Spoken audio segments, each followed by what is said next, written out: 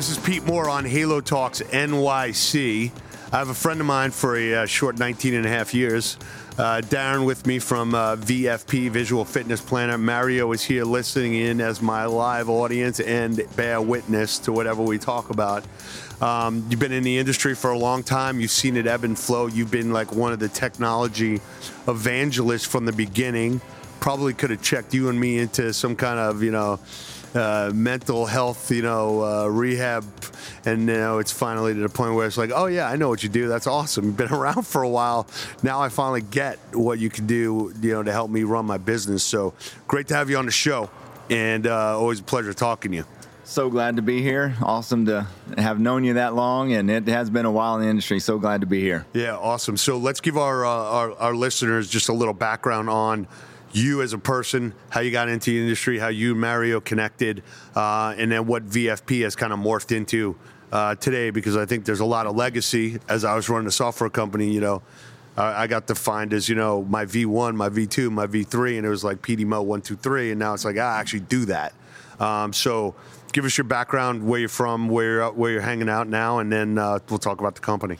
Very good. Yep. Grew up in Texas and started in the health and fitness business. Actually got my start way back in the day with racquetball and fitness. Bruce Hendon, one of the pioneers in the industry. Oh, yeah. I remember Q clubs, no? Racquetball and fitness. And fitness. Then, in Spectrum. Like in San Antonio. Yeah, absolutely. San Antonio. Learned a lot there. And then I actually was operating clubs in Fort Worth for a hospital healthcare system. Okay. And I've always had a passion for helping people change their lives, live healthier lives, fit lives, and that's actually where I ran into Mario. He was actually in charge of all the physical therapy services for the entire healthcare system there, and wow. So he came to me with a really unique idea, and I had actually just finished up the possibility of another startup, and we shelved that one, okay. And then Mario brought this idea, and we're like, wow, here's a missing ingredient, and we can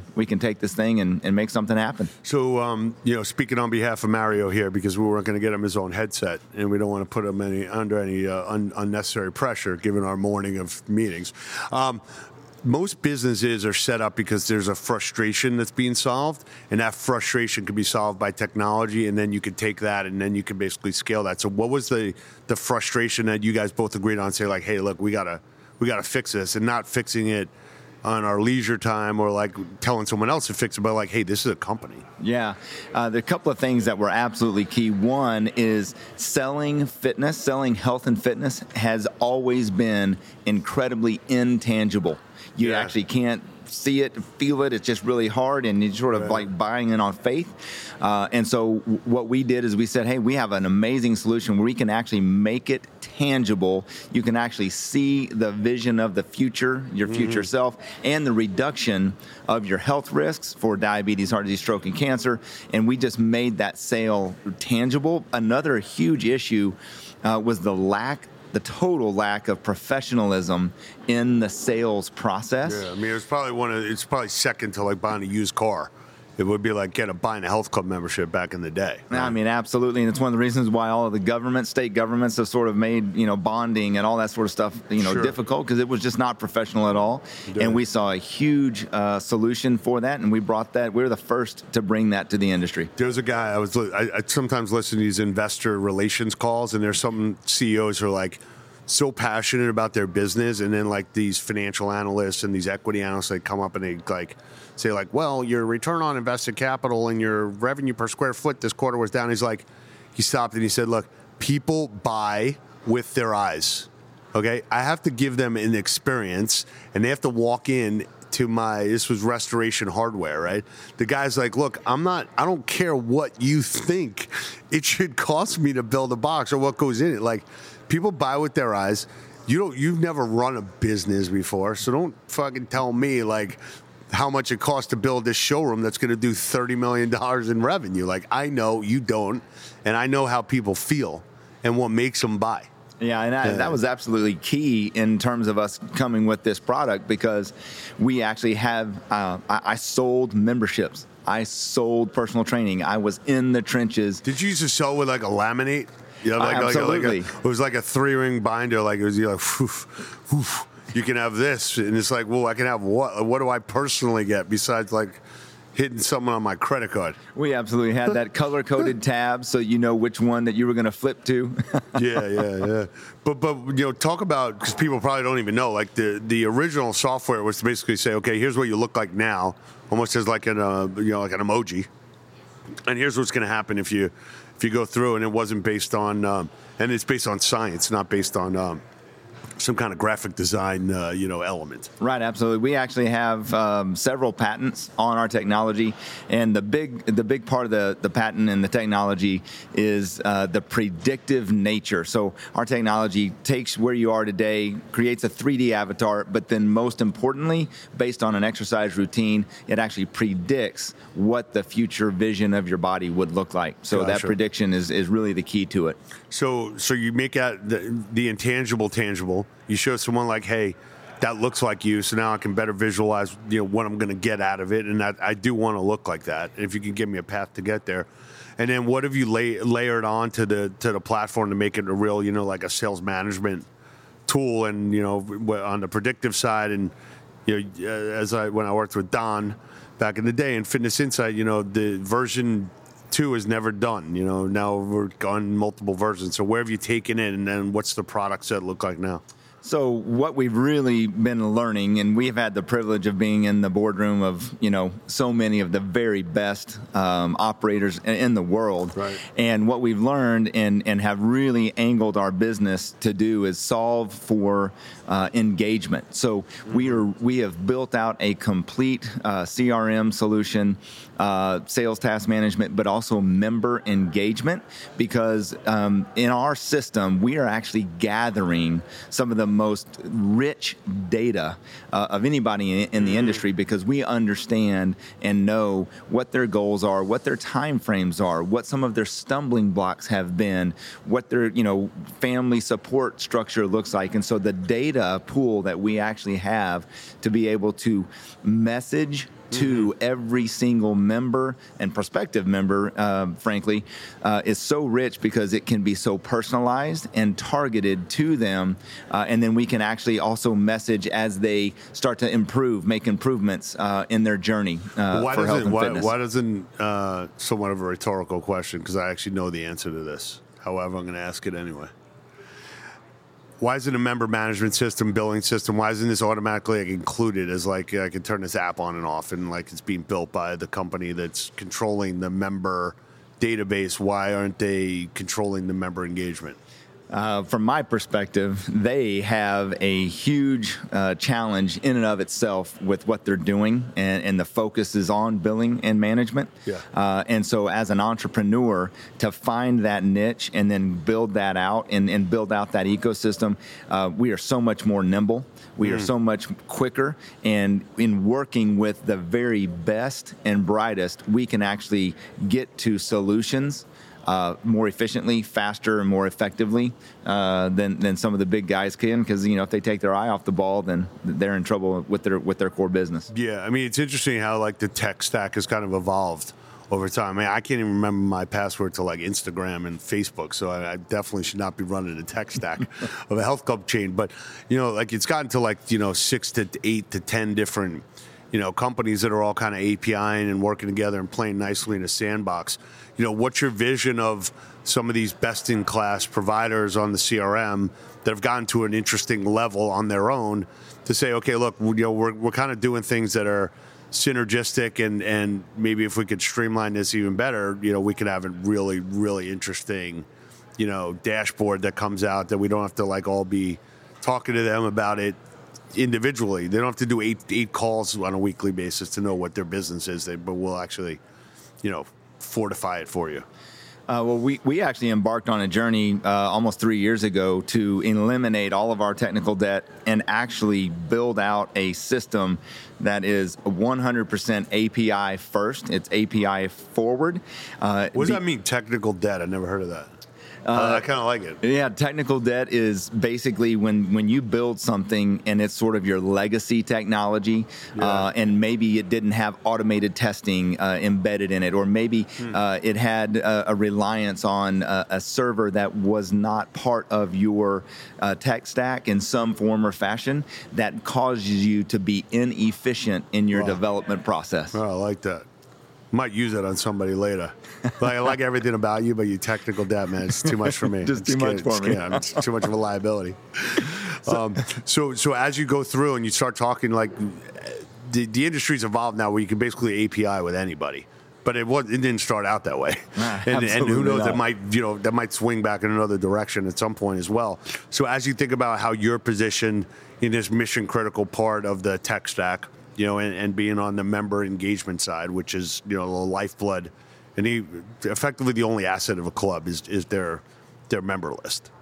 So how do you think about, one, your responsibility for that, the metrics that you feel like you can really move the needle on, and why, it's mission critical for for VFP to be part of that?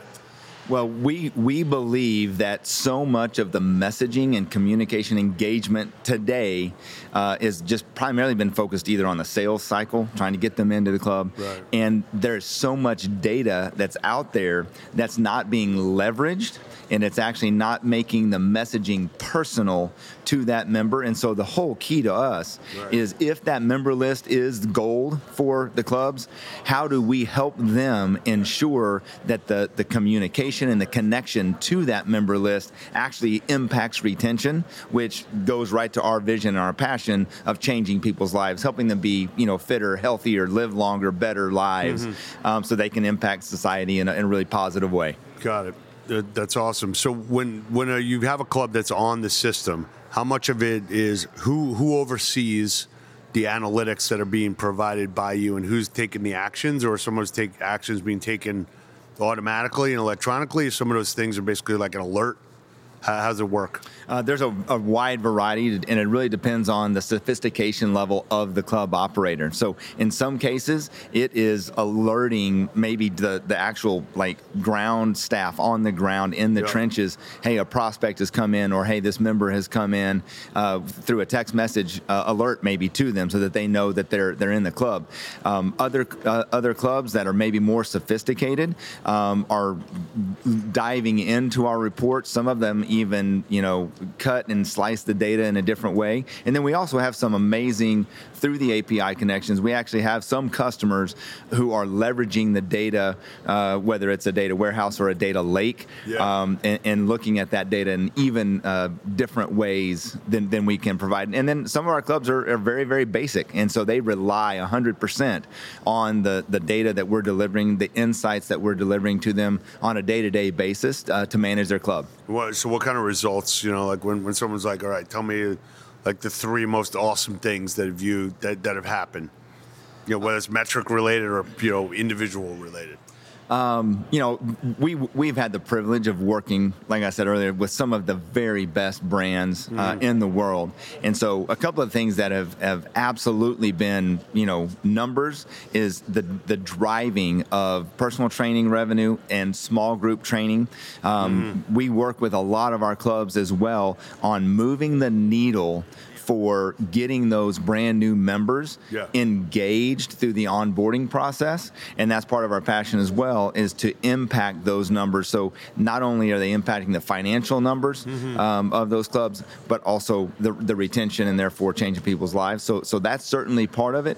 I think the other thing that's just really been amazing for me personally is the opportunity to have built the trust with so many of these operators. I mean, you just go down the list, doesn't matter, 24-Hour Fitness, Good Life Fitness, Best, The Edge, UFit, Crunch, Export, Gold Gym International. You just go through this huge list of people, and to have had the opportunity to work hand in hand with them to solve for and improve their businesses is really, really exciting, and making an impact on their business. Yeah. Well, one thing that I think I was watching CNN last night, and they were talking about artificial intelligence and data analytics, and they were talking about all the different software companies that are out there. And it's like somebody said, No, I'm working with this company because I have a relationship with like the account exec, or I have a relationship with like the data science. I think people need to realize that, when you're buying a software product, if it's off the shelf, it's like a Norton or Adobe or Gmail. Like, yeah, obviously you don't need to make a call if something happens, or they don't really need to listen to you because they're not really providing something that's mission critical to your business. They're providing a platform for you to do stuff, right, as an individual.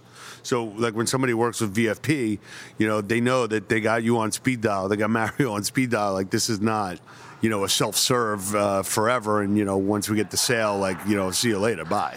I think that's one of the things that makes us, stand out in the industry, and it's why we've been around. This is my 25th IRSA, right? This is why we've been around and stand out for a long time, because we actually take it so personally, the success, and to give great solutions to our customers that if something's not exactly the way it needs to be, we're losing sleep until it's right.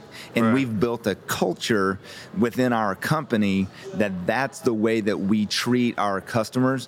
We're partners, and we are grinding it out every day to make their business better. Yeah. No, I used to work at a firm, and it was the culture was a little toxic. They'd be like, "Oh, that client sucks," and I'm like, well, you can't ever talk like that. Like, you're here to like help that client, do this deal. This is back when I was like at a big firm in the 90s. And I was like, that was weird, man. Like, you can't be, that's like the only thing that matters is the client, right?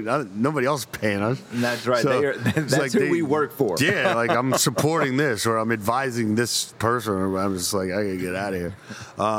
So what are some of the Daron Allen isms that people, over the years, you come up with like your little quotes, or you got management style, or there's something, somebody that you quote often, or a phrase that that pays. What do you got in your holster that you like to say? Well, everybody knows one of the things I often say is gofaster.com. And so it's actually a Daronism. And it's so funny thing, like going way back in the day, one of our great people on the team is Amy Simpson, and she actually won the IRSA Fitness Director of the Year award way back in '99. Anyway, when we had our club, we actually had a newsletter, and funny that you said Daronism, because we actually had a section called Daronisms in the newsletter. But gofaster.com is definitely one of those things. And then I absolutely am a raving fan of John Wooden. And so his entire success pyramid and his definition of what success is, we've actually taken our entire company through that entire pyramid. Awesome. And everybody knows that success is really, it's a determination of doing the very best of which you are capable of doing. And if you give that every day, then you're going to change somebody's life and make the company better as well. Yeah, it's amazing. Don Hoskins and I, ran a software company back in the day when you and I met, on AOL dial-up. And this is some of the things you learn over time. But I just remember saying to him, like, he was like talking, okay, we got like a new version launched. And he's on the phone, like, he's telling people about the next version of like what else we're at. And I'm like, dude, can you do me a favor? Let the paint dry on this version, and can we just sell this one? Like, it's dry, and man, it's like a constant like mural. It's wet, it's not ready yet, and it's like, it can't be sold until like we have these extra bells and whistles. So you've gone through a lot of different versions and gotten to a point where like, look, we understand your business from the ground up. Like, you guys are built, this came out of you're having a frustration, and it's evolved into, 20 plus years of helping people and, making sure member engagement, which people have been talking about for a while, and, retention. But now it's finally to the point where you can actually do it, and technology's there, and you guys are on the front end of that. So. Absolutely. And to be honest with you, it's interesting, when you talk about Don and saying, hey, what's coming next?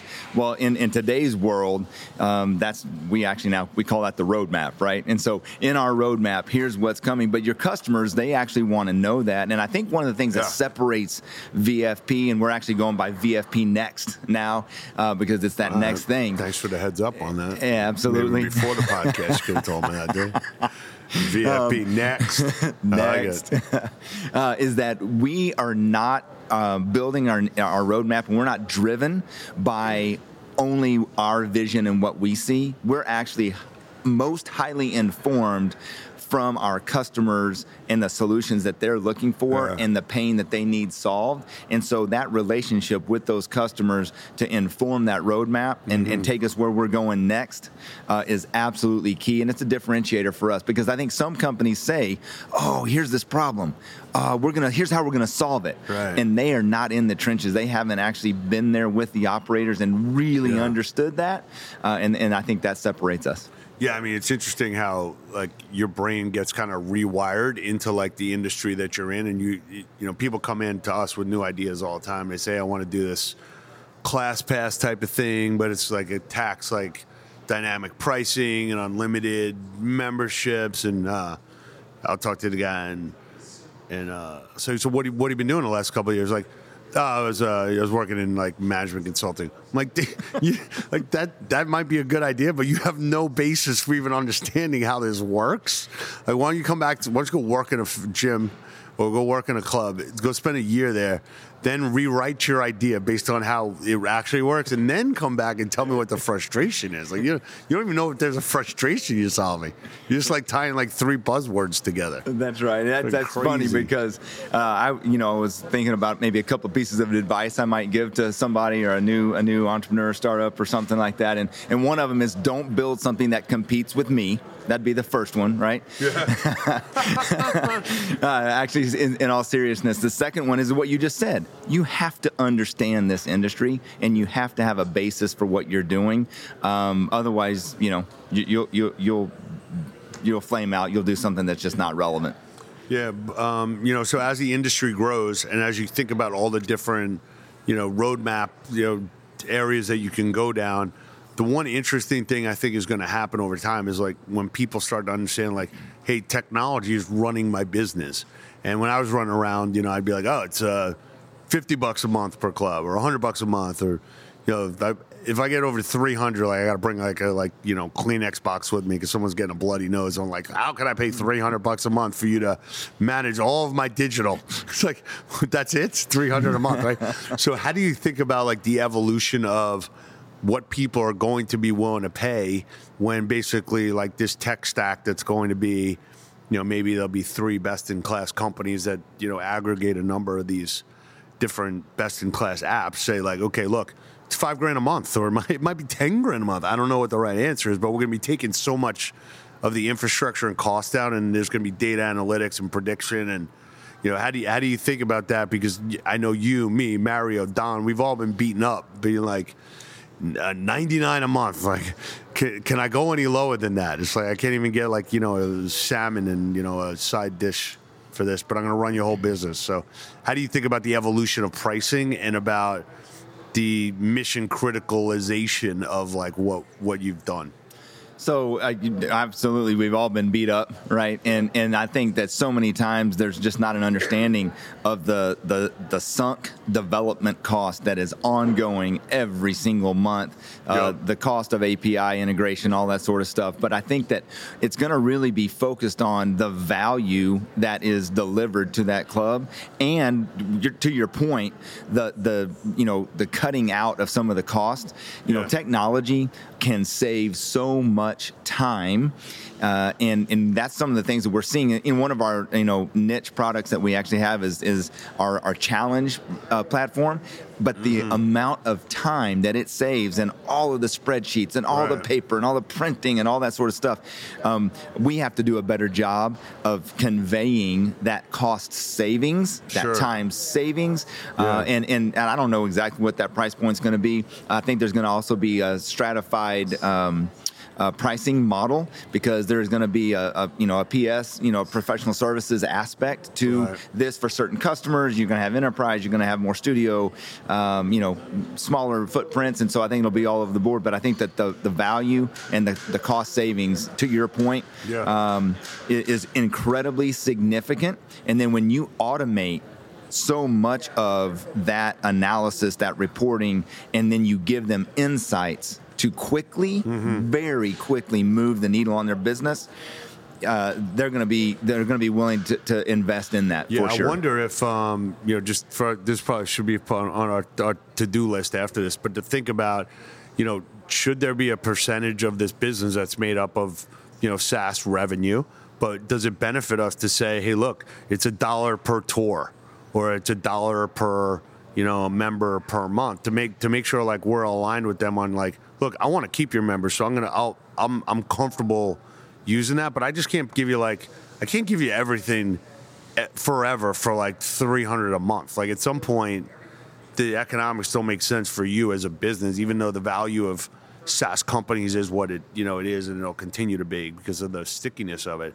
But like at some point, you got to say, all right, like I'm Kayak, or I'm charging you. I got to charge you on a per use basis at some point. I don't know if we've gone like too far away from that where we can't bring it back, but that's how you get something. I get something. You're getting paid a membership. Give me some of that.